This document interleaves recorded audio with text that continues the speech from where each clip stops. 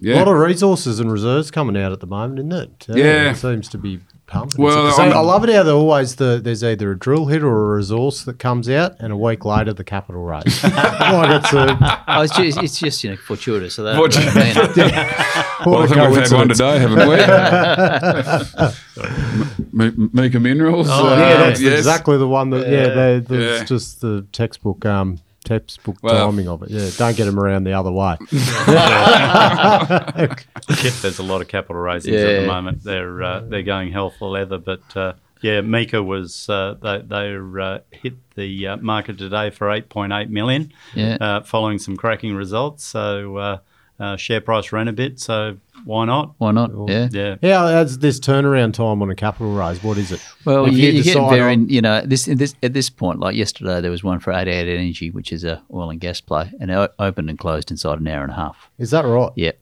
And settlement happens within the following week. Yeah. So it's really done, shot and got in 5 to 7 working days. Yep. Yeah. And if the demand's there, like there is at the moment, and the demand's been turned back on again, they open and close pretty quickly. Yeah. And who are the main suppliers of this? Is like Canaccord? Canaccord have been mainly pretty the brokers. prolific. They're the most active. Euros Hartleys Euros are Hartleys, pretty Canaccord. prominent out there. Yeah. But and then you've got the peripheral ones, because we've seen a lot of sort of small capital, survival capital raisings, as I call them, in that 1 to 3 million range, and then a bit in the 3 to 5.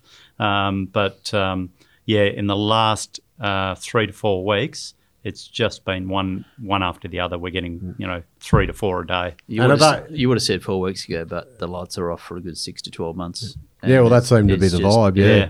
Switch back on. Switch straight back on. So. Do they how this is getting done so quickly? Like, take us through the insides of this process. Like, do they ring up and their Canaccord just got their network of money and they're like, right, this is going. Who wants it? Bang, before bang, they done. launch, they actually know most of the time actually to where the stock's going, whether it's existing holders, incoming guys that want to get set. But you don't launch a capital raising and not know what you think you can achieve, and that's always been the case. So you pretty much know before you launch what the outcome should be. Yeah, whether you've got a cornerstone investor or your retail desk is very strong on the stock and have gone out to their clients, but you usually may cross some key shareholders or investors who may participate to secure the book, then go and launch it. And if you can go open a book up and say, oh, by the way, we're halfway there, it just gives dealers and investors confidence to lock away the rest. So it invariably follows pretty quickly. So if a CEO's got